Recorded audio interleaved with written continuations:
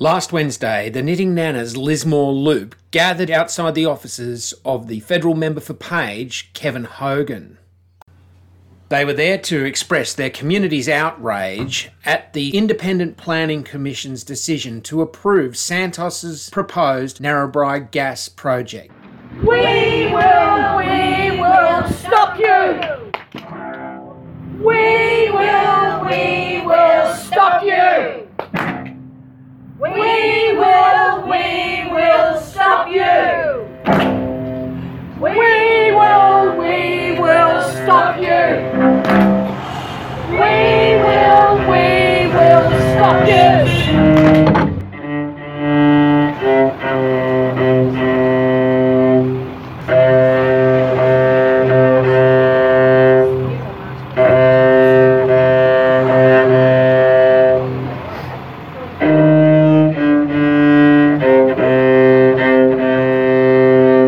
Spokesnanna Louise Somerville explained to the assembled media how the Nannas were feeling. The Nannas are just incensed.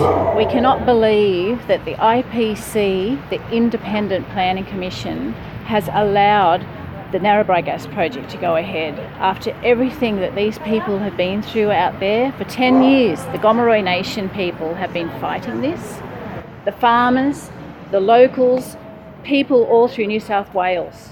So 98% have been against Santos having the Narrabri gas project go ahead. And yet, after all of the independent scientific peer-reviewed data that's come through, especially at the hearing that some of us appeared at, now they still let it go ahead. This sets a very dangerous precedent because once it goes in, the horse is bolted and it will go through the rest of New South Wales. So New South Wales, get ready because your little community will be next. And these people tear communities apart.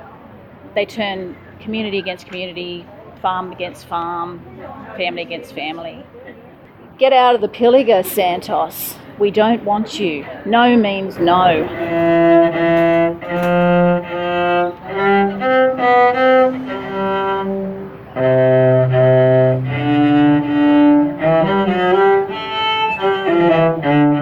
Nana Judy Summers read a statement in which she called the IPC decision corrupt. Read the IPC decision. I speak for knitting nanas all over Australia in saying that this decision is corrupt, pressured by both state and federal governments to prop up the dinosaur fossil fuel industry.